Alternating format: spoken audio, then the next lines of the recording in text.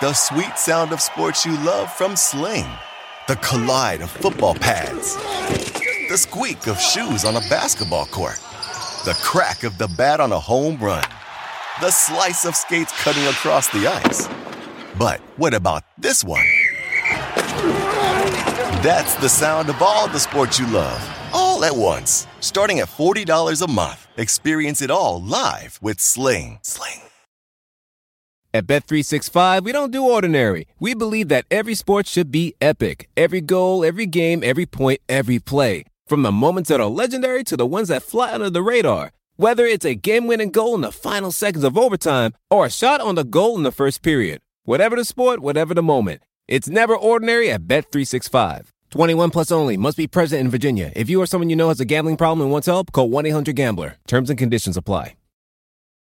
All right, welcome back. Still recording here from good old Evanston, IL. Not quite as good as Chicago, but when I'm back here, I let the accent come out. I'm sorry, the accent come out just a little bit. Also, if you're interested in following my journeys on this crazy road trip that's probably going to reach 10,000 miles by the time it's over, follow me on Instagram, Nate B. Duncan. But let's talk a little basketball here in something we haven't done in quite some time, really since the 15 and 60 for at least publicly. Our Patreon subscribers, of course, get a mailbag every month. But it was fun to break into some of the questions that have piled up here with this seminal off season. Where would you like to start, Mr. Leroux? Well, we got asked a series of questions about USA basketball, which is honestly something that I haven't been thinking about as much. I've kind of been waiting for the pullouts to sort themselves out. But we got asked a couple of questions about, what our roster would look like and who could take a leap forward. So one of them was, if you were in charge, who would make the final cut based on who has accepted the invite? So I thought I'd run through the players and we could talk about it a little bit. I thought that'd be a worthwhile endeavor. So I was going through the most recent email that Team USA sent me. And who they had listed as national team members confirmed to participate, because I think that's a good place to start. Harrison Barnes, Drummond, Kuzma, Brook Lopez, Lowry, Chris Middleton, Donovan Mitchell, Jason Tatum, PJ Tucker, Miles Turner, and Kemba Walker. Well,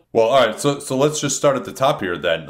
Got to have Kemba Walker. I mean, he's really the only absolute premium scorer at the NBA level in this group. Yeah, and an all-NBA player. I mean, in that conversation, and can be a nice pick and roll operator for this team, which is more important because they're going to need some of that shot creation. So yeah, I would Kemba Walker and Kyle Lowry. I mean, they should both obviously make the team, and I think they should get the lion's share of the, if we're going to call it, point guard minutes. But so of this group, the players that I would be a little bit less confident, even making team, I think there's a place for PJ Tucker. I'm not as sold on Drummond, though I'm fine having him on the team. I would have Brook Lopez and Miles Turner above him just because of the floor space. Well, here let's do it this way. Who should our starters be? Let's start with just who our starters should be. So for me, the clearer starters are Kemba. I would say Donovan Mitchell at the 2, Chris Middleton at the 3. The 4, you could go in different directions depending on matchup. I would probably, of the national team guys, go with PJ Tucker just because of stability defensively. And then at center, Lopez or Turner.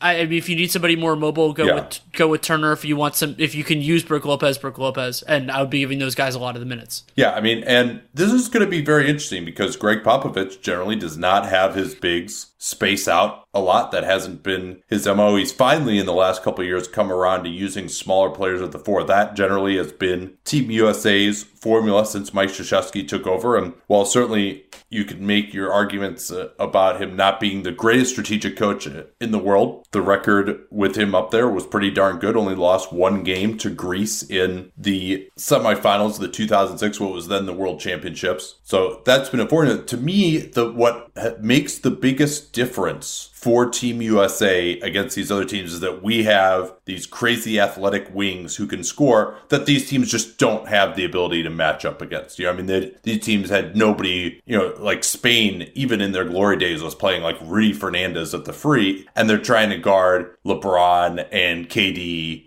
when we had our best groups with guys like that, and that just, it wasn't going to work. And they're really, again, maybe Australia, if Joe Ingles is going to play, I mean, he's like one of the best wing defenders on these teams. I mean, if Giannis plays for Greece, I haven't looked up that much, like who's playing and not playing for some of these teams. But that's the biggest thing that we're missing here. I would say Walker, Mitchell, like those guys are definitely step downs from your Steph Currys and even your Kyrie Irvings, Harden, some of the primary creators. But those wing guys are the biggest ones. And so, we really don't have that awesome wing score. No Kawhi, no KD, obviously he's hurt, no LeBron, no Paul George, he's hurt also. So Middleton to me is a must, right? I mean, he can defend pretty well at that position, shoot. I think to me, my thought would be, let's build the team around Walker and Donovan Mitchell, maybe a little bit of Middleton ISOs when we really need a bucket, and then just go all shooting and defense outside of that, and just hope that, that you can get enough offensively and really try to win games defensively with the athleticism and rim protection. Yeah, it's a sound strategy, and they have enough rim protection, and especially if,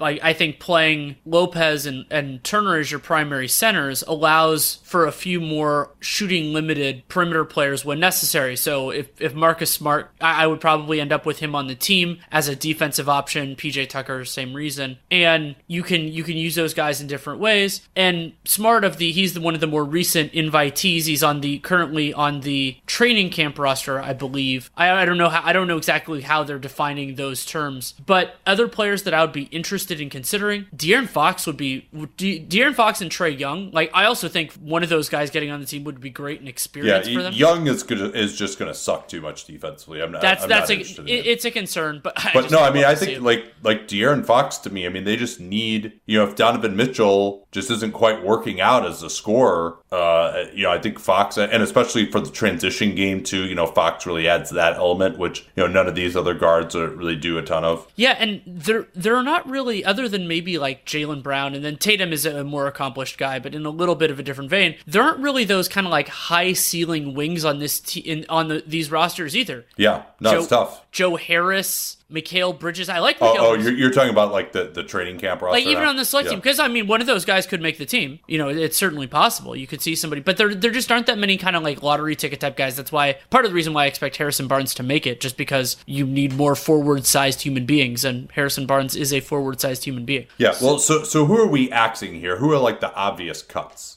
I've got one.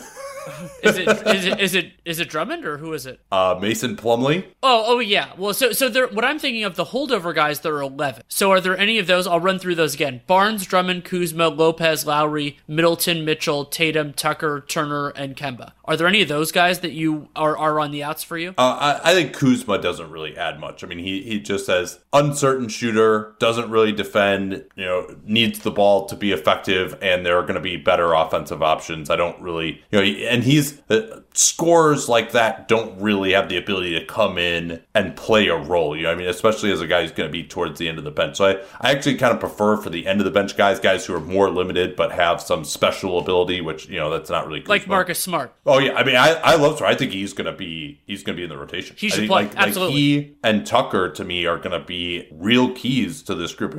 That's what I'm talking about. And Smart shooting is certainly a question mark. We've also seen a lot of times, even with the shorter line, you'll see some of these mediocre NBA shooters just because they're playing with so many stars, the ball's different, or the arena's different, or whatever it is. It does seem like a lot of these guys will just miss shots in ways that they, if you're not a great shooter in the NBA, you become like a really poor shooter in these FIBA competitions. That kind of seems like it's been the pattern. I think defense is the one thing that these international teams are not going to be able to match for the U.S. with like the strength and toughness and athleticism that the U.S. can bring with the right groups. And that's why Harrell and Julius Randle, who were on the recent additions list, they wouldn't make my team. They don't really bring enough to the table, and there are still enough bigs. So I wouldn't there. I like Thaddeus Young, and there are he's a tough one for me because he does take you out of playing a 4-out style or even a 5-out style, but he's also, one of the better defensive guys in this group. Right. So I think he's on the borderline, and it kind of depends on upside.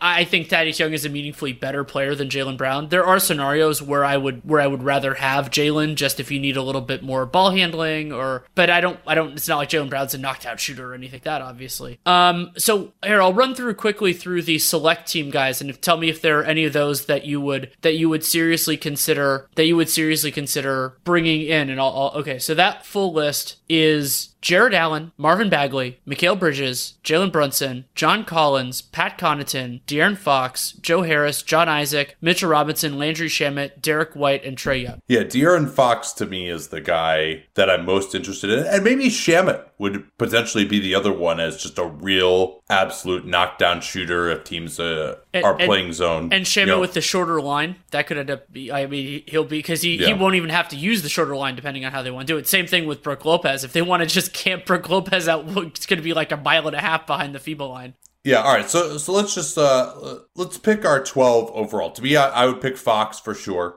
So the real question is going to be how many wings and which wings do you keep versus how many bigs? I think 3 centers is enough. These guys do tend to get in foul trouble a lot more in FIBA play, to be sure. But Walker, Mitchell, Lowry, Smart, and Fox, do you keep all those guys? Lowry, he's supposed to be back from this thumb surgery by then.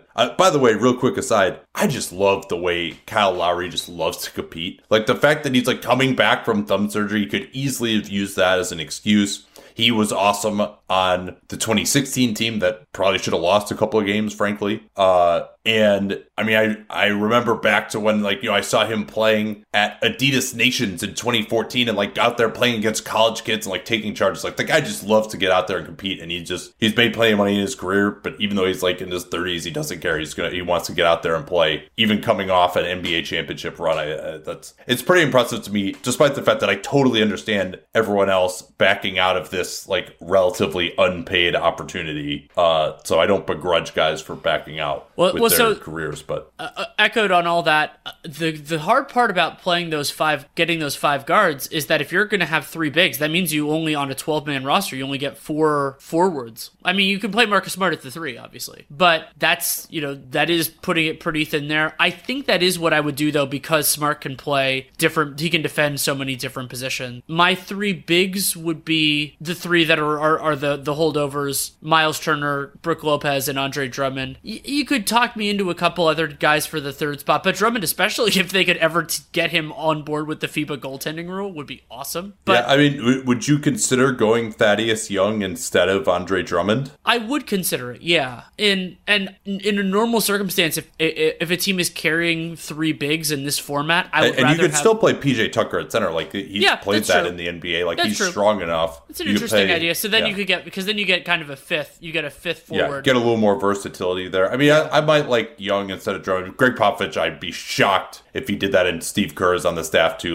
Those guys love having a ton of bigs out there. So yeah, but we're doing our team, so yeah, I think I'll go. I think I'll go with that approach, and so then that allows me to go with 4 forwards. Middleton is the most obvious of those picks. PJ Tucker, second most obvious. Then I'll go Barnes and Tatum. I'm not super. Oh yeah, because I already have Smart on, so that's fine. I go with those. I'd be interested in somebody like Shamet. That would be a possibility. Yeah, I mean it's probably Lowry. Also, you could play Lowry at the 2 if you need to. Oh, absolutely. So yeah. And if you got Fox on there, I think that's actually you don't need Lowry's good enough shooter. I don't think you need Shamet necessarily. I would rather go Jaylen Brown, and then it would come down to Barnes or Tatum for me. And I mean, that's tough. Barnes to me is a little bit more reliable defending the 4, little bit more reliable 3-point shooter. Tatum provides more ISO scoring ability, but I think you've got enough scorers on this team. There is the thought that maybe Tatum blossoms, and he's played plenty of USA basketball before, so is Barnes. I would guess that it probably will end up being Brown who gets left off if it does go in this direction. And it doesn't sound like Fox is going to be on there. Maybe he'll just play so well in the camp that they can't keep him off. It's not going to be a great team though. No, they don't have the same oomph, the same burst. But let's get into the other question we got asked here, which is who do you see taking the biggest leap forward next season after playing for Team USA? They mentioned James Harden having taken a jump. There are lots of guys that have done that in the past. Yeah, I mean, the 2010 team, a lot of guys really catapulted. Kevin Love, Derrick Rose, Westbrook, a lot of guys, and this team has been likened to that 2010 team, but I thought that 2010 team, number one, they had Kevin Durant on that team, even at that age. He was already, scoring. I think he might have even been the scoring champion in 2010. And, he was unbelievable. And also they lucked out that Spain lost well before them, and then they were able to take care of the host Turkey in that tournament, which was, I really enjoyed watching that team. That was one of my more favorite iterations of Team USA. But yeah, I think they're going to be vulnerable. As far as who could take a step forward, I think Mitchell, to me, is the most obvious, and then Tatum and Brown, if they make it and play a reasonable amount. I think that those are really the only guys. Ed Turner would be another one too. Yeah, if he makes it. But Miles Turner is actually the one that I thought of. He took such a big leap defensively last year, but and it's not like Popovich has the history of maximizing stretch bigs in the maybe in the FIBA format he can do it, but I think Turner could end up really looking good in the format, and I've been a believer in him for such a long time that I could see it. And I'm excited about what this team could be, and being a little bit more drama about how it's going to work out. And we're probably still a little bit away. I haven't gone through, as you said, the world rosters yet. I think we're still a little bit away from those teams really rising to the level that I want them to be. And there's some talent that's just growing, like the Canadian team's a great example of that. They're a couple of years away, but it's going to be fun. Yeah, I think Australia, I don't know if France is going to have all their guys either. So we'll talk more about this too. Maybe we'll try to get in touch with Christian Pelletier, who has been on for a while, but I always enjoy discussing international competition with him. Another thing that you will enjoy is reading The Athletic. Danny, any Athletic articles in the last couple of days that have come out that you've thought were good? Oh, I've got one. I think I know where you're going. A person I actually saw on Friday in Milwaukee on my way down, Seth Partnow, has now joined The Athletic. So you can, he is back to joining the good guys after being on the evil team side and accepting our slings and arrows of criticism low these many months. But Seth was doing unbelievable work at Nylon Calculus, which of course got him hired by a team. And now though he's back, and I think he's going to take up a mantle of really researching new frontiers of what really works and doesn't in basketball that, as he said in his intro article, he didn't have as much of a chance to do with the Bucks, so with the demands of everyday competition, to really try to push the frontiers, but with his the unique statistical tools and knowledge that he has at hand, and now fortified by 3 years of working for the Bucks as well. So you're going to get all of his stuff at the Athletics. I think he's going to start doing some podcast appearances too. The Athletic Podcast Network is awesome. Ethan Strauss had a great article today too, interview with Jared Dudley, talking about D'Angelo Russell and how the Warriors are going to come together. Dudley, of course, played with D'Angelo Russell last year. So, there's just the Athletic coverage is unparalleled. Oh, yeah, Danny writes for them too, right? I do, and actually Seth coming in is a good way to talk about something that I really take pride in for The Athletic, and I've done a few of these over the years, like one with John Krasinski talking about Jimmy Butler's extension, or possibilities before it didn't happen. But they're very supportive of collaborations, and so Seth and I have already talked about doing some stuff together. I know Sam Vecini might get involved as well. We're getting really creative here, and The Athletic is really supportive of that, of not only giving talented people the space and removing some of the drags like newsers and all that kind of stuff, but also saying, hey, if you have a good idea, we're going to let you pursue it, even if it takes more time and means you're not going to crank out as much material. And so that can be collaborative stuff, it can be solo stuff, and it's great to have that support, and you really do see it in the work. The way to get started with The Athletic, theathletic.com/capspace. Get 40% off a yearly subscription. When you do that, it's only $2.99 a month with that yearly subscription. Theathletic.com/capspace. Don't forget that /capspace URL. Let them know that you came for us. They actually, big news today came out that they have now crossed 500,000 subscribers, which is remarkable for a publication that started in 2016. Danny was basically the first writer for The Athletic, certainly in the Bay Area. So he's been there from the beginning. I've certainly been a supporter of their work from the beginning and really enjoy their coverage. It's absolutely essential. Theathletic.com/capspace. Again, don't forget that /capspace URL to let them know that you came from us. All right, let's get into some more questions here. Some non-international basketball. what do you think of the current state of max contracts? Should players with 7 to 9 years experience be able to receive more money than those with 10 plus years experience to weed out the potential for bad contracts given to aging players? Of course, players with 7 to 9 years experience who do not qualify for the Supermax get contracts starting at 30% of the salary cap, whereas those with 10 plus years of experience get contracts or can get contracts starting at 35% of the salary cap. Both of us, I believe, I know that you are supporters of equalizing the max that players can receive. I think 35% is a reasonable line for that. I would be open to anything kind of from 33 to 38. I would need to really do some digging in terms of team building and what makes sense in terms of adding different guys. But one of the big benefits of balancing that out is that there isn't as much pressure for players to sign those long contracts after 10 years of experience, because that's one of the big problems, is that it's not just, okay, players can often fall off in that time, it's that they have to start those contracts after 10 years in order to qualify for that full 35% max. So if you allowed a player with 8 years of experience, maybe that contract runs from year 8 to year 12 instead of from year 10 to year 14. And I think that would help pretty significantly and would, kind of disincentivize some of the unnecessary waiting, which makes sense given the current constraints. Kevin Durant is an example of this. Kawhi Leonard is timing out his contract for the same purpose as well. Yeah, and it really, it makes no sense to do it that way, right? You're just, again, incentivizing players to take shorter contracts and not stay with their teams, which is, supposedly what they don't want to happen. And to be clear, I believe that any player should be able to get the 35% max to start with. Teams typically, or players typically provide the most production, maybe from years 5 to 9 of their careers. So it makes the most sense to just allow them to make whatever, up to 35%. I think beyond that, the potential for just completely clogging your cap is just too high. So, and the one thing that you probably would have to change in that situation is you could always have an exception for raises on your contracts to go above the max, or and for a new contract, you can always get 105% of what your previous salary was. I probably would have that taken off if guys were able to start at 35% of the salary cap for the true superstars starting in their 5th year. With the 8% raises, it would just get up to be so high by the end that I think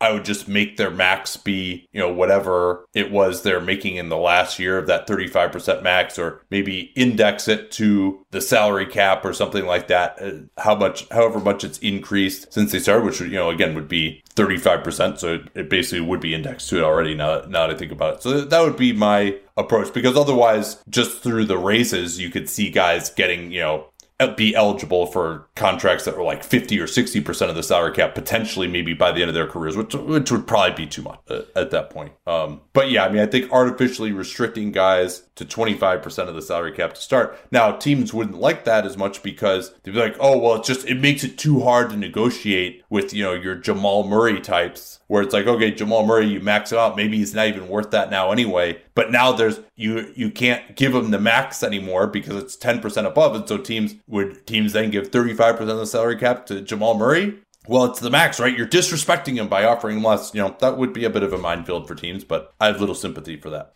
Another question here. How about having NBA contracts start at the high end and decrease? Have the Supermax start at $40 million in the first year and decrease to incentivize the player to stay with the team and make older years less punishing for the team. I think that's it's too difficult. I think to do it that way, players don't want to feel like they're continuing to get better and yet their salary is decreasing as the cap is going up as well. So I don't think I would necessarily be in favor of that. And certainly teams can negotiate that into the contract if they want to. There's nothing preventing that from happening right now. So I don't see a reason to I think teams to do that. There is something preventing it slightly. So I think the idea that the questioner is getting at, which I think is compelling, though not necessarily persuasive, is the idea that, let's say a player had the offer of a 5-year Supermax on the table. The structure of that, because of the 8% raises per year, means that the end is going to be higher. So I think what they're asking is if team and player agreed to basically have the exact same terms, but just flip the payment order. And so the players getting the same money. Now, from a time value of money perspective, economically, it would make more sense for the players. You're right on the emotional point that they might not agree with that. So basically, the idea is that you can't front load a max contract because it's a max contract. I would be, for me, I generally support flexibility. So if like both player and team were on board and the money was the same, I would not use it as a mechanism to allow players to make more. And I would not do any counting shenanigans to make it so that you could, because if you could do that combined with like some of these ideas where, the salary doesn't count in full or anything like that, I wouldn't do it. But I generally think if player and team are on board that I would be willing to do it, but I would want to give this a lot more thought before advocating for it like in a public sphere. But it is an interesting idea. All right, got a couple of questions here on Draymond Green. And yeah, I didn't mean to be so dismissive of that idea, by the way. I think it makes things overcomplicated, but it does have a point to it that I understand. I'm just not sure that it would accomplish the desired goal, which you said of incentivizing the player to stay with the team, I guess because you're getting more money in the beginning. It also makes them easier to trade later on, which is kind of goes away from the incentivizing them to stay with the team, and the team would have control unless it was a no trade. All right, so let's say Draymond Green becomes available at the trade deadline. If you were a contender, what would you be willing to offer for him, and how would his value compare to that of Andre Iguodala? I mean, we'll assume that he plays at the level that he played at once he got into better shape and his injury problems were put behind him this year. Although with some of the civs that are going to be around him on this Warriors team, it's almost like, how would you know that he's playing that well defensively at this point? But, it seems like it could be, especially given if you're a contender, something on the order of 2 first-round picks, and then, his full bird rights would come with him, and you could presumably potentially re-sign him as well. Tobias Harris was younger, so I wouldn't quite say that the package would be as high for Green. But, 2 first-round picks and a young player of some note, might be it. Hard to imagine that the Warriors would want to move on from him. I think there'd have to be some pretty major changes, especially considering that, Klay Thompson probably won't even have played before the trade deadline. So they really aren't going to have an idea of his team. I mean, maybe Draymond will just say, hey, you're giving me the max, and they're not going to pay that until they'd want to move him. But, that's the only scenario I can foresee there. I don't know. You got any different thoughts there? Yeah, the max part of it, and that ties in with the question that was asked, is a good one in terms of where it goes from here. So as of right now, Draymond Green, so his max would be $34.8 million for that would be the starting salary for a new contract. So if it was with full bird rights, whether that's the Warriors or someone else, that would be a 5-year, $201.8 million deal. Or if he signed a max contract with somebody else with the smaller 5% raises, that would be 4 years, $149.6 million. The second questioner was kind of getting in the idea of basically like, will Draymond get a max in this market? And I think it's a possibility. My instinct, though, is that other than possibly like maybe a team like the Lakers, Draymond is has the connections with Clutch and everything else, but the Lakers, they don't have a ton of flexibility for next year. They would probably have to acquire him via trade, and boy, would that be an interesting trade. But my instinct is that if a team offers Draymond the max, that 4-year max, it wouldn't be an immediate championship contender. It would be one of those teams that kind of has more money than they know what to do with. And just So do you want me to run through who I project to have money next year? Sure. This is before a useful exercise. Any rookie extensions. All right. And I'm still updating my sheet with the numbers that Eric Pincus has. So these are estimates here. But Atlanta, $78 million. That's one I think could be a very interesting destination for him. Charlotte, Cleveland, doubt he's going to be interested there. Memphis, $55 million. The Knicks could have maybe $57 million, depending on what all those team options and non-guarantees happen. And Toronto could have $84 million. Those are the teams. Oh, and Phoenix might have as much as about $30 million or so. So those are the teams that really, as of now, could make a sizable offer to him. You would think Atlanta and Toronto would be the ones that would be interesting to him. There also could be potentially some sign and trade options available as well. Maybe the Warriors would be interested in that. I mean, so much depends on what would be out there. So, I don't know that I mean, there is a lot of space, but it is, as you said, not the most attractive destinations. A lot of it is concentrated in one place on some teams. I mean, maybe it would be the Knicks, who knows? But Draymond, as we've talked about many times, has so much more value to a contender, and much depends, of course, on how he plays, how the Warriors season finishes up. The most they can offer him is that 4-year extension for $99 million, $25 million a year. You'd imagine his market would be better than that, but maybe not for a team he would actually want to go to. So, I think something along the lines of what Kevin Love got would be his market, $30 million a year for 4 years. But, assuming again that he continues to play at the level that he played at the end of last year and through the playoffs. Well, and another point of evaluation here for the Warriors is going to be how they see this moving forward. So the 2019-20 season will be Stephen Curry's age 31 year, Draymond's age 29 year, and Klay Thompson, though he's going to miss most of it, age 29 year. So Thompson and Curry are going to be on the team for the long haul. They're already signed. And then they also have the D'Angelo Russell contract, whether that is him or somebody else that they theoretically get using that money. Ethan Sherwood-Strauss and I talked about that on Real Jam Radio. And it's going to be really interesting to see, with the incomplete information they're likely to have, whether Bob Myers and Joe Lacob actually being more important in this, feel that that core is good enough to really win championships. Because if it's not, then paying Draymond the full max or close to it for 5 years gets harder to take when it comes with the luxury tax and everything, the repeater tax and everything else. So my instinct is that they will grin and bear it if it's close to it. Maybe it's like the DeMar DeRozan situation where he doesn't take the full max, but it's more than he could get anywhere else. That sort of thing. And I know the Draymond, considering what happened last time, wouldn't be thrilled about that, but I also don't know that he has the leverage, especially if it's the Knicks that are offering a 4-year max, to say, you give me this or I'm going to go to the Knicks. Yeah, there really are just so many variables as to what this Warriors team is going to be. Is D'Angelo Russell still going to be there? Is he going to get flipped? How does Klay Thompson look when he comes back? How is Steph Curry aging? Does it look like Golden State are going to be possibly contenders if they re-sign Draymond? Maybe they just feel like they would want to move in a different direction. I mean, we've seen, for example, if Russell Westbrook can get traded from OKC, I mean, that's about as sentimental favorite as a player could be in the NBA to their local market. So, the Warriors just moved Iguodala. Clearly, they are willing to make the tough decisions if, in fact, it needs to be more of a total rebuild. And, maybe even Steph Curry could get traded. Who knows? But, so it's really a team that's in flux. Very hard to see this one. And, yeah, I'm sure they will. Well, I'm not sure. But I would, if I were them, offer the 4-year, $99 million extension. Don't see Draymond taking that, especially with the agent switch. Rich Paul certainly is always willing to kind of let things play out, then take what he perceives to be as a below market extension. Also, Draymond, in theory, could be eligible for a no trade, although the Warriors seem to succeed in not giving those out. So we all have big things in the future that we are saving for. The Warriors might be saving up for a Draymond Green extension. It can be hard not to spend the money in your bank account.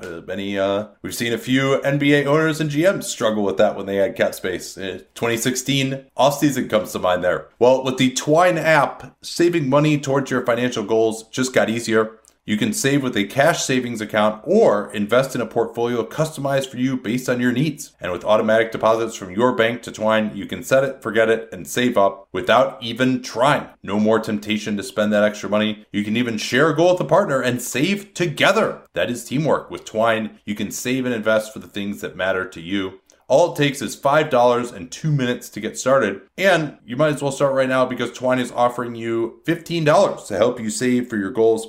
Go to twine.com, Twine, twine.com/capspace. When you open your first goal, Twine will add $15 to your account. Once again, that's twine.com/capspace today for $15 towards your first savings goal. Start saving with twine.com/capspace and let them know with that /capspace URL that you came from us.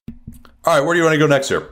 We got a question about the Raptors asking if Masai Ujiri is going to be a buyer after Christmas if the Raptors are in shape for a top 3 seed, and they asked for destinations for Marc Gasol, Kyle Lowry, and Serge Ibaka. In terms of buying, it would surprise me. If they're a seller, obviously, what would the destination be? Yeah, would the seller be? It would surprise me if the Raptors were a buyer, just because even though they have a lot of talent right now, this is going to probably be built around the younger guys, and they would have to be like a real tight title contender. Like, I don't think necessarily being top 3 is that. And Masai is very much a big picture person. And remember that buying almost definitely limits the Raptors' spending power moving forward. Now, maybe it could be a situation where they get somebody who's already under contract who fits that dual vision. That's entirely possible. That might be the kind of move that Masai would make. If we're talking about, Marc Gasol, Kyle Lowry, and Serge Ibaka joining new teams, remember that all of them would be pending unrestricted free agents with sufficient bird rights. So some of it would come down to the tea leaves, the signals that they send to other teams. I think it might be harder than some think to get a real hefty return on those guys, just because Marc Gasol, it's just that there are so many centers out there in the league. There aren't that many center needy teams. That's what made the Raptors kind of stand out last year, was that they had a clearer role for that than a lot of these teams do. And even, for example, like the Brooklyn Nets, they just brought in DeAndre Jordan. I don't think that they're going to go after it. Lowry would have more of a constituency, but remember that he's a little bit older than a team like, let's say, the Orlando Magic would probably want. I think the Magic would love to have a point guard like Kyle Lowry, but would they give premium assets to do that, especially if it likely means paying him a ton of money in the summer of 2020? Probably not. Yeah, I think I could see Masai doing a limited attempt to get better, especially maybe if Philly is just not looking that good or Milwaukee is not looking that good. And who knows, maybe they could sneak their way to the finals. You would think that some perimeter creation is what would be most important for them to get. I mean, this is still going to be a very good defensive team, you would think. A lot's going to depend too. You imagine if they're going towards the 3 seed that Anunoby, Siakam, those guys will take another step forward. Lowry won't have dropped off too much. So getting one more score, even as someone who's defensively limited, might be the direction that they would try to go. So, you could see, especially if their record is good, him trying to make a move with a first round pick, something pretty low level. And they are going to just have a crap load of cap space. I'm also interested to see whether they reach an extension agreement with Siakam or not. That'll be very interesting to see. I mean, given that Jamal Murray has already gotten the max, and so has Ben Simmons, you could see Siakam maybe getting that as well. That would reduce, of course, their cap space by quite a bit. Siakam is going to have a tiny cap hold. So there's not a ton of reason other than just keeping him happy for Toronto to do that unless they get a discount off of it. So I think this is a team that if you can just get one more creator in there, and Philly and Boston and Milwaukee aren't looking so hot, that maybe they could talk themselves into maybe, making a pretty decent playoff run. But I don't see Masai, especially after the years with Lowry and DeRozan, him deluding themselves into thinking, all right, this is like a real contender. Let's throw in a lot of assets to get better. And I that wasn't the thrust of the question either here. What's next? What is your ideal post-finals calendar for the draft, free agency, and summer league? Well, I think this year was kind of messed up just by the fact that it was kind of an early year where the draft was just earlier, summer league started earlier, just because of the way that the days of the week worked out for a given date. Now I think next year everything kind of resets and starts later. I think the season starts October 22nd, I want to say. So, and everything will be, the draft is at a more sane time. It's like the 25th or 26th. So a lot of the carping that we saw this year, I think it is going to be a little more muted. I think normally summer league, starts like the 10th or the 11th. Most of free agency is going to be way done. By then you can have the Utah summer league and Sacramento summer leagues will start much later as well. So I think when you're more towards the later end of the spectrum, it works much better. And it's going to feel much better this year. You won't have the draft as close to the end of the finals. And so I don't really mind it too much. I think that the draft is where teams are really drafting premium players. For teams at the beginning of the draft, it's more important than free agency. And for teams at the end of the draft, if you draft someone number 19, you're not expecting that guy to contribute and you're trying to be good that year. So that's not really going to affect your free agency plans too much. The biggest argument that I've heard of having the draft after the start of free agency is just that you don't have the situation where you have these trades agreed to and they which can't be promulgated until after the new league year. But if you just got rid of the moratorium, which is useless now anyway, you could actually just sign players and do trades as of July 1st if you want to, then you'd only have about a 5-day period here with the draft, I think June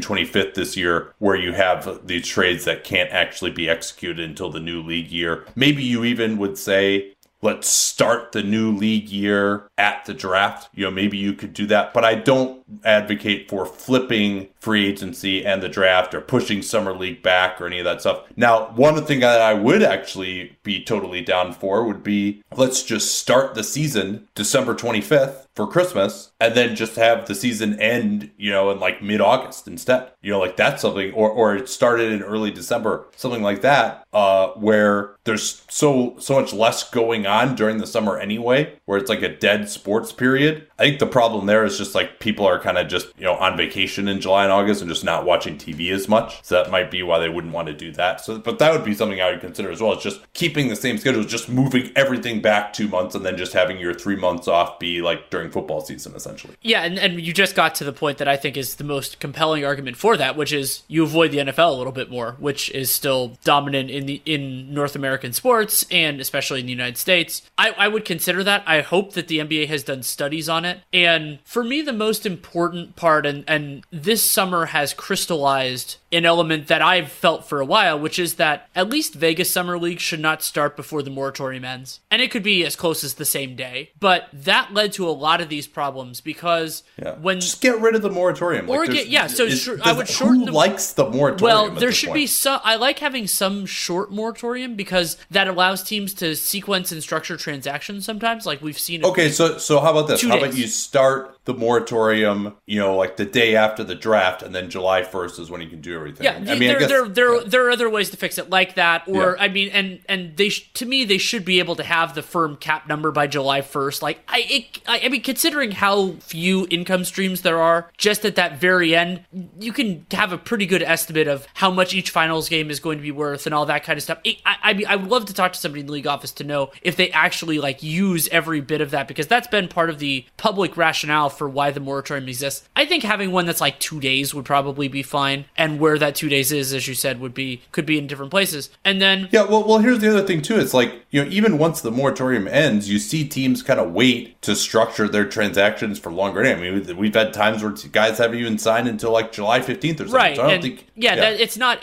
but there are certain times where it is. And I think one of the things that happened this year was there were a couple of trades, like for example, the Suns T-Wolves trade that involved Jarrett Culver and Cam Johnson, where those guys had been held out for so long that the teams just didn't feel it was worth it to bring them back in. There will be times, and I think for summer league. Yeah. I think there will be times where but that won't happen in previous years. Right, exactly. And that's why I would structure it to make sure that doesn't happen, to make sure that there's a little bit more leeway. And that won't guarantee that everybody's going to play. There are plenty of reasons why that won't happen, or we'll see Zion Williamson-esque things where a guy plays, but very briefly. But I agree with you that I like the draft, then free agency, and the general timeline is close. I would just firm up a couple of different things just to make sure we don't get these nasty overlaps. And if they wanted to push it back, for my purposes, I'd be totally on board. But there are elements of the revenue side of it that I don't know fully and would be interested in hearing the argument. This is a good question, an interesting one that I hadn't really thought about too much. What are some currently overlooked roster holes, so meaning like a team's roster construction, that you think could sink contenders if not filled? Front court defense in Boston. Yes, that's a big problem. All right, so who else is a contender? Okay. Denver? Denver small forward is one of the first ones I thought of. Yeah. Utah, I think they could use another defensive forward as well. Yeah, I mean, some people are talking about Golden State as a contender, and any wings at all who could play defense. Yeah, more than one forward who can actually play would be useful. Yeah. But yeah, Utah is interesting. I mean, someone like the guy they just traded away, Jay Crowder. You're putting an awful lot on Rudy Gobert there. I mean, considering they got Jeff Green at the minimum, they also got Royce O'Neal, who against some teams can kind of be similar to that player. More of a who's going to guard on the wing than combo forwards. But yeah, I mean, you when you wonder about like, right, who's going to guard LeBron or Kawhi on that team, you don't necessarily have a great answer. So that's one. But a couple other a couple others that I have, and they're a similar niche on different teams, is a playmaking on-ball, off-ball hybrid option on both the Lakers and the Bucks. I think it's actually more of an issue on the Lakers, just with they didn't really get that guy in free agency. You know, Danny Green can't really handle the ball. He's a nice shooter, but they don't have that point guard who can really mesh with it. And then the Bucks have Eric Bledsoe, and they paid George Hill over 3 years. But I thought Brogdon really did give them something off the bounce, and that combination of player. And I think both of those teams are really going to miss having a player who can lighten the load at least some of the time for their stars. Yeah, in Houston, I mean, Eric Gordon is probably in practice going to be their small forward a lot of the time, and he has really improved his defense, and he's strong. He can switch. They got PJ Tucker, but yeah, Daniel House, Gerald Green, Gary Clark, Anthony Bennett is now on the team. So yeah, depth on the forward line for them is not amazing either. Toronto, to the extent you want to call them a contender, you know, just scoring, pick and roll play, just someone who can get you a bucket. I think they're really missing that. I left my biggest one, and that's a primary crunch time ball handler for Philadelphia. They relied so much on Jimmy Butler, and maybe Ben Simmons makes that jump. Maybe Embiid can do more with the ball in his hands. I love Josh Richardson. I don't think that he's that guy. And maybe Brett Brown could do it through scheme or something else, but I think that's going to end up being an issue. And like a few of these, Houston has this too. It's not necessarily going to be an issue that rears its head during the regular season because you just don't play that many games where those sorts of holes are tested or really matter. But there are enough good teams that second round of the playoffs, conference finals, NBA finals, they could be huge issues. Well, and I think the trade deadline and the buyout market, but more so maybe the trade deadline, are going to be massive this year. And especially which of these teams still have some capital to go after guys. You know, for example, the Clippers and the Lakers, not a ton of ammo left to get an upgrade at this point, although those teams would look better on the buyout market. And the Clippers in particular maybe needing a defensive center. You know, there's some possibility that those guys, centers, are always more likely to be available on the buyout market. But who can actually fill their holes this year is going to be massive. And because I don't think that anybody next year, at least going into the year, looks as good as the Bucks actually ended up being, or as good as Golden State would have been without the injuries, or maybe even as good as Golden State would have been without KD and everyone else healthy. And certainly not as good as Toronto either. Toronto is another team that really had no weaknesses, and you can't say that about any team right now going into this season. This is an interesting one. Who's going to get left out of the Pels rotation? They do have a lot of Or guys. should. I mean, you could have two different questions there. In the guard area, I mean, the guys that seem like locks to me, Drew Holiday, JJ Redick, Lonzo Ball. Then I would say Etuan Moore is maybe in. He also could be out. Nickeil Alexander-Walker, Josh Hart, I think they're kind of in flux. It's a deep team. Very deep team. Then, I mean, now they only have one true small forward still, which is Ingram. Yeah, and I think Ingram's more of a 4 than a 3. Yeah, but as far as the ability to defend other teams' small forwards. Yeah. So then in the kind of the front court, Zion, Favors, Ingram, they're all locks. I would say Jackson Hayes is pretty close, especially considering how he played in Summer League. And to being a lock? Yeah, I mean, at least in some sort of role. You know, like, I think it could be more like a 5 to 10 minute a game thing, but I don't think they're going to want to, like, marginalize him that far. You know, like, not play him at all, like, give him G League reps or something like that. Like, that's my guess is that, especially when he got drafted so high. Though, you could argue it'd be the best thing for them. But I don't think he's going to be, like, the centerpiece of it. I think that's going to be Derek Favors and Zion.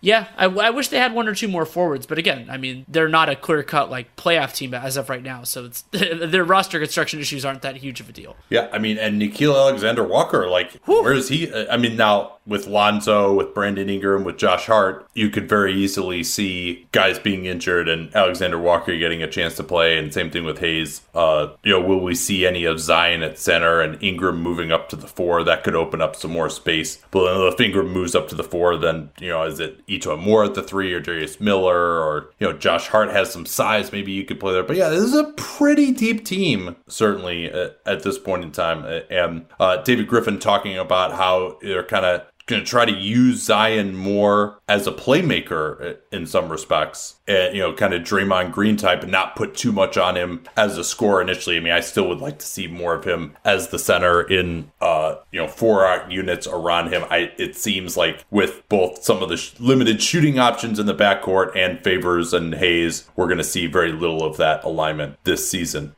What do you each consider your biggest weaknesses or blind spot for analysis? You want to go first on this one? Well, for prospects, it has long been a player who is point guard size but can't reliably create separation. You know, like those, I've always liked those kind of big point guards, but there's a reason why guys like Magic Johnson are the exception that prove the rule rather than the rule. And for a lot of, some of them ended up working out. I was a big Sean Livingston guy, and I still believe that he could have worked out better had his knee not exploded. But guys like, I missed on Exum for this exact reason, where it's like, they'll figure all that other stuff out. And now I'm gaining an appreciation for how important it is to not only have the passing vision, but the ability to really create those opportunities. That's a pretty big weakness. I would say I along those lines, and this is the Dragon Bender mistake, is it's so hard to become a really effective NBA player without solid to very good NBA athleticism. And I'm far too willing to write that off for players who haven't established that they're like hyper intelligent or have something else that comes to the table. Ethan and I talked about this a little bit with like people trying to say they're finding the next Draymond, is that there's a reason that those players are extremely rare. And I think I'm getting better at calibrating that, but there's still those times where it's like, oh, this guy succeeded in college, I think it's going to work, and then it just doesn't. So a couple things for me, and this is things that NBA teams just have more resources devoted to, more information, just how hard of a worker a guy is, the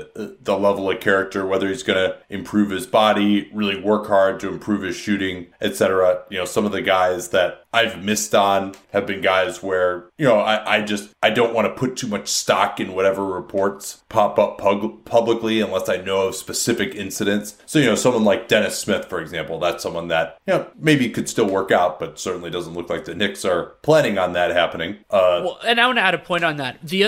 I would feel a lot more comfortable with the information that NBA teams get, because I also wouldn't like to take that as gospel for the people who do the filtering. Because I don't necessarily trust anybody's filter as much as I respect. There are a lot of people who do this and who talk about character red flags. It's just so hard because sometimes character red flags come on, or you hear negatives about guys, and it's just and sometimes immaterial. It's bullshit. Yeah. Remember, Rudy Gobert doesn't like basketball enough. That was just one of the stupidest things that's ever been out there. Right, and so if I could filter that kind of stuff, or get interview time with players, I think I could do a decent job of it, or get interview time with actual mental professionals, that kind of an idea. But I don't. That's the big reason why I don't consider as much. You and I have talked about this before, is because a lot of it, maybe there's something out there, but if I don't know how to filter, if I don't know how to evaluate what that person is saying, then I don't feel comfortable using it in my analysis. So that's one. I think I'm certainly seduced by guys with either incredible athleticism, and that's like athleticism that you actually see applied regularly on the court. I was never seduced by Andrew Wiggins because I didn't see him actually apply that on the court. And then just certain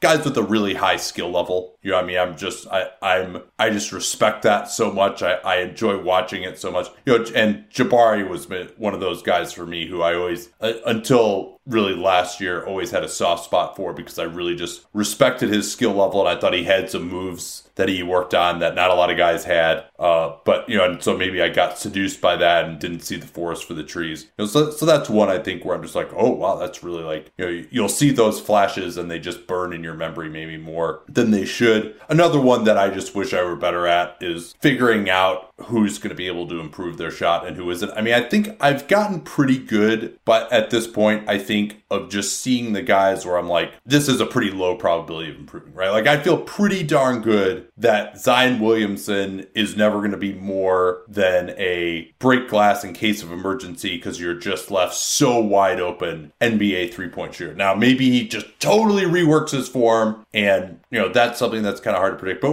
with the way it looks currently, not being a great free throw shooter, I feel pretty good about that. But just you're kind of, you're Glenn Robinson the third type of guys.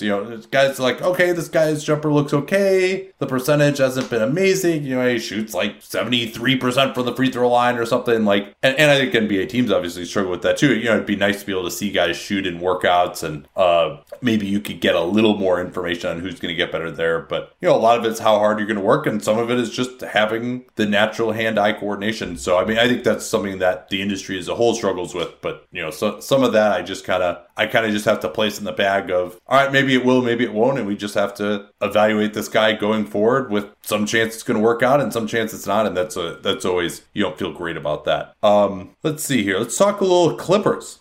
If they were to underperform expectations, what would you expect to be the cause other than injury? Although I will say this, I mean, I think injury should be factored in with, Kawhi needing to be load managed. Is that going to go as well as it did in Toronto? And with Paul George, I think that's the one that's giving me more pause is the shoulder stuff that he's dealing with. I mean, the possibility that he's not even ready to start the season. And while the Clippers have depth, they don't really have another Paul George, as no other team in the NBA does. So it could take them some time beyond just bringing all these guys in and everything else. I'm going to be very interested. Now, they do have Rodney McGruder, JaMychal Green, and Mo Harkless. I mean, that's kind of they have talent. Better backup core at the 3 and the 4 than a lot of teams have. But, those are all guys who have started to some degree, although you would look at them as lower end starters. So what I think something that could be a factor in the Clippers disappointing is their regular season defense. Both Kawhi and Paul George can really ramp it up when they need to and want to. And that's part of why I'm a believer in them as a playoff team as currently constructed and also where they could be. But especially Kawhi in this form where he's not really the shutdown corner type of guy. He's a little bit of a different defensive player and he's going to be load managed and everything else.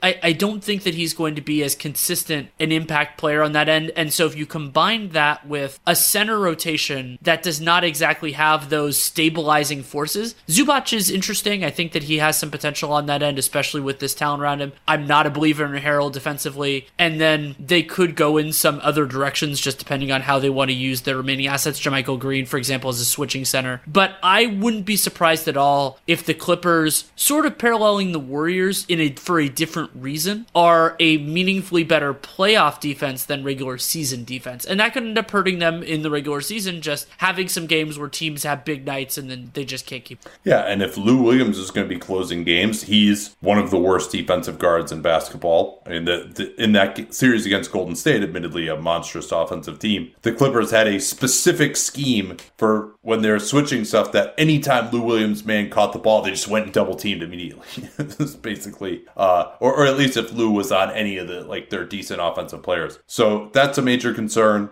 He's kind of just like a give up level of effort defender, and he weighs about $160. And then Harrell as well is one of the worst high minute defensive centers in basketball. And so Beverly, maybe he'll be closing games, but he could slow down. He could get hurt as well. And so, yeah, George and Leonard at their absolute peaks have been really good, but are they going to be there? I mean, guys might continue to get better on offense if you're a true superstar as you near 30, but usually defense in particular will take a step back as you lose athleticism and you can't just run all day forever and your body hurts a little more and you got to be a little more judicious about your efforts. So, yeah, I think that they are going to really disappoint on defense in the regular season in particular. Similar question of what the biggest weakness on that Clippers roster is. And yeah, I think it's just overall defense. Now, they have JaMychal Green, maybe they play him at center some, but Harrell and Lou Will in particular, while they were a great story last year, those are guys that you wonder about at the deepest levels of the playoffs because they can be attacked so easily. And maybe there does need to be at some point a spot to upgrade. And maybe I think it even would make some sense to maybe try to move Harrell to get kind of just, more of a role playing type of guy at center, especially someone who can shoot the ball. That's another thing that they really lack is a stretch five. Maybe JaMychal Green becomes that player. But, again, he doesn't have a ton of size or rebounding ability. Yeah, it could also be a circumstance of kind of selling high on Harrell because while he's a talented player, he's not big time, and he's going to be a free agent. He's not particularly valuable for this specific brand of team, like a title contender, and so he has value to other teams and having his bird rights and everything else. But I want to go into the second question here we got, which I think is interesting. What do you see as the biggest weakness on the Clippers roster? And I'm going to say this is outside of defense. And do you think they can fix it by trade? And I've been thinking, I addressed that a little bit. Yeah, but I have a second one that I want to talk about, and that's why I wanted to bring it up, and that's pull up jump shooting. And so, yeah, if Lou Williams is in, he can do a lot with the ball in his hands. And I like Paul George, I like Kawhi, and again, it might be more of a regular season thing than a playoff situation, but I would love for there to be one more guy on this team where if somebody sets him a high screen, that you're actually scared of him taking that jump shot. And so Paul George and Kawhi Leonard isn't enough there? I don't think so. I think and Lou Williams? I mean, that's like, well, you're my probably idea in is like the top 5 of the NBA of pull-up jump shooting. My idea is that Lou Will's probably, I don't think he's going to be on the floor for a lot of the big moments. And like, that's not what Shamet does. So basically it's like another guy who can be a threat with the ball in his hands. And maybe that just ends up being Kawhi and Paul George and it's not a problem. But I have this instinct that they're going to need one more guy. And Lou Williams can be that guy, but his limitations make me wish it was somebody else. Yeah, I mean, and I disagree with you. I think, Kawhi and Paul George, are both guys who are going to be the ones with the ball at the end of games, running pick and roll. And those guys have been, Kawhi in particular. I mean, Kawhi is a fantastic mid-range shooter.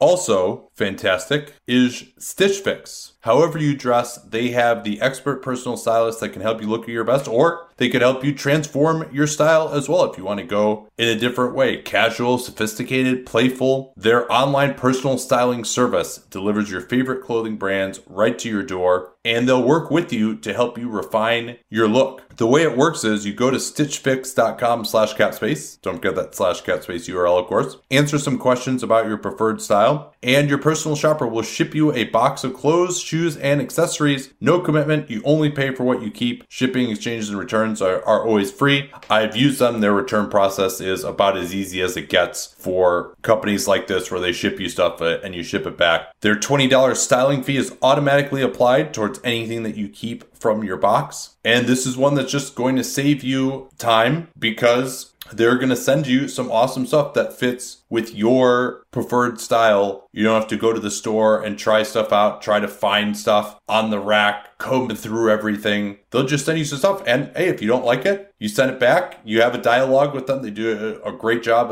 As a taller guy, we're able to really work on finding me some stuff that fit me, fit the shape of my body as well. They're extremely responsive to my messages to help us really drill down with what I wanted. So you can go that route, or you can just go the route of, hey, send me some stuff and let's see if I like it. Hey, it might be good. It might be something that you never thought of even. So never think about looking good again. It's just going to happen with Stitch Fix. Get started to get at Stitch Fix, STITCH, stitchfix.com/capspace. Get an extra 25% off when you keep everything in your box. And don't forget that /capspace URL, stitchfix.com/capspace. Let them know that you came from us. All right, let's hit a little lightning round here. You want to pick one first? Each of us will pick one and go for 30 seconds, and then we'll just hand it off to the other one, and the next person will pick a question. Sure. If Washington extends Beal for the long haul, which I don't expect to happen for the record, what is their next move other than tanking for the 2020 lottery? Could they use draft capital to trade John Wall once healthy? I would not use significant assets to move John Wall because there isn't really that much of a return. The Wizards aren't good enough to attract free agents at this point, and John Wall is one of the, if not the single worst contract in the league. So I think you just take it for a little while. You let some of the bad contracts, the Maheen Mies come off the books and try to generate some value, and probably thinking more about 2021-22 as being the real target. Maybe by then they know what they have in Troy Brown and Hashimura and ideally some of their other draft picks, but that's where I'd be going. I'd trade him after 6 months and he's eligible to be traded. Oh yeah, I would do that too if he agrees to an extension. Also true. I don't know. Obviously, you could run into some problems with that, the perception problems there. How would you handle Indiana's big man logjam with Turner, Sabonis, and Bitadze? Bitadze is drafted number 18 this year. I think of him as more of a twig than a log there in that jam. But I actually would trade Sabonis post-haste. They are going to try, we're going to play Turner and Sabonis together. Maybe that's to create some trade leverage, but probably they're going to actually try that. I don't believe that can be effective. I think Sabonis isn't a good enough shooter. I don't think, now maybe Turner is, but I don't think he's a good enough defender at the 4. He works best as a pick and roll guy. And, those guys offensively, I think could work okay together. But I think the biggest value of Turner is that now you can play 5 out with him and do some with him pick and popping to 3 or playing the Brook Lopez role and really opening the lane up for Victor Oladipo once he's back healthy in theory to get all the way to the rim and finish. I don't like Turner to me has these unique skills And why mess that up by putting another big next to him who has to be closer to the basket? Like, take advantage of those skills by putting more shooting on the floor. So that's how I would handle it. And I also think that Sabonis, he's going to need to be extended. So you'd want to trade him before the season starts, in theory, if you can't reach what you think would be a positive value extension. And I don't think he's a starter. I don't think he defends well enough. I think he falls into the same category as Harrell. He's better defensively than Harrell is, but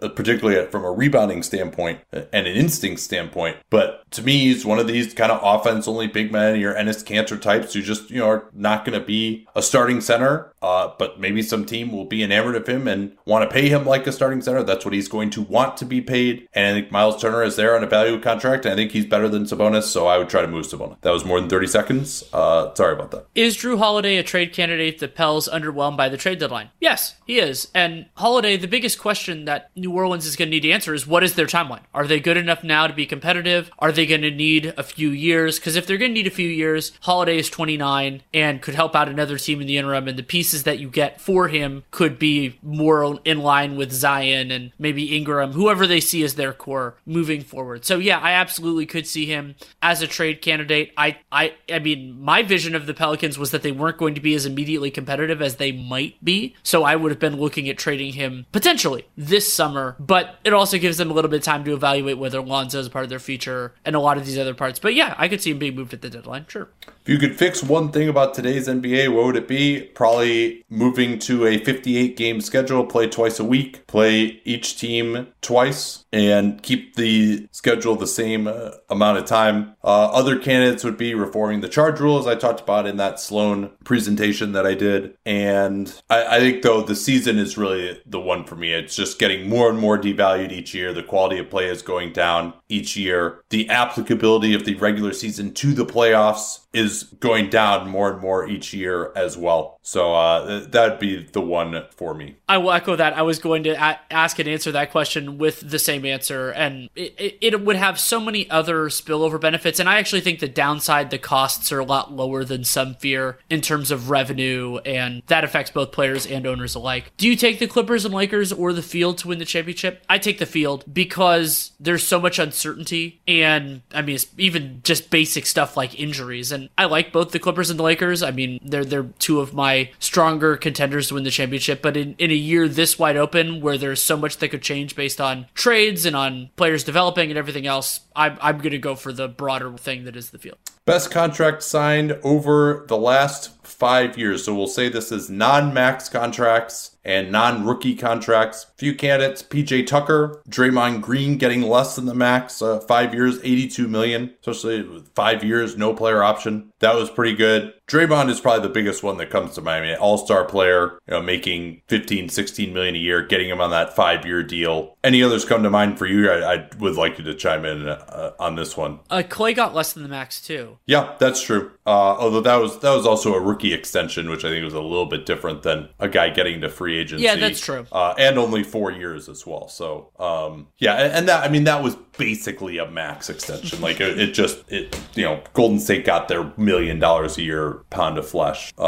It was only a 1-year deal, but one that came to mind is the Brook Lopez contract, just because he as a specific guy who opened things up, Milwaukee didn't have a ton of flexibility, so to get him was an absolutely huge thing for them. Some might say Giannis and Rudy Gobert less than the max, but I think if you went back and asked, those teams both would have wished they would have just forked over the full 5-year designated player extension, because they would just have them for another year. That's more important than getting a little bit of a discount off the max. I think I'm going to go with Draymond, but Kyle Lowry, I guess this might close to the last 5 years. 2014 offseason, Kyle Lowry signed for a 3+1 for $12 million a year. That was pretty good back then.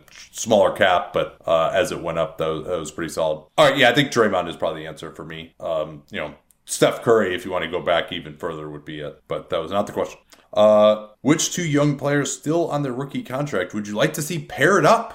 Luka, probably start there. Oh, part of me wants to say Luka, De'Aaron Fox, which absolutely could have happened and would have been so much damn fun. Luka and Jaren Jackson would be an interesting one. Zion and Ja would be fun. Oh, yeah. Yeah, I mean, that's just... Or Zion and Trey. I mean, Zion and Trey, you worry a little bit more about the defensive stuff. But I mean... Yeah, there's a lot of guys out of these last two drafts here. But yeah, I mean, we're talking about 16, 17, 18, and 19 drafts. I mean, like Donovan Mitchell and Zion would be really fascinating. Especially... Yeah, I'm going to go with... No, I think I'm going to go with Trae Young and Zion Williamson. That would be my two. I think I'm going to go Luka and Zion just because I wonder what that would... Because you could put so many different things around them that it would be... Yeah, just make sure you hire a good chef for that team. Real good chef. Actually, maybe a bad chef. Maybe you should be a bad chef. No, you want a good chef because then they'll eat all their meals there. Yeah, and they could make healthy food taste good.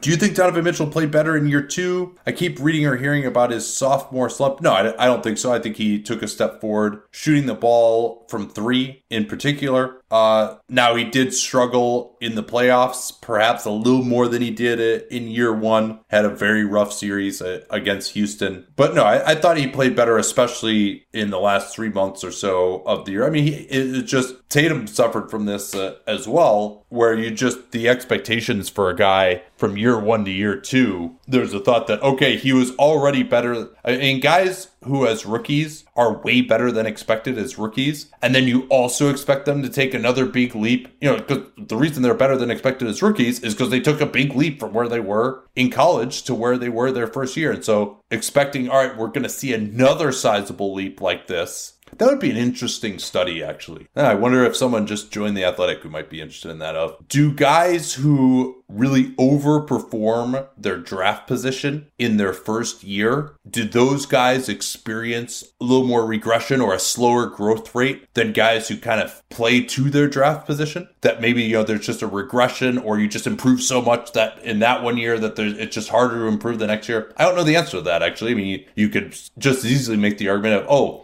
the reason they got so much better is because they worked so much harder, and they're going to continue to work that much harder.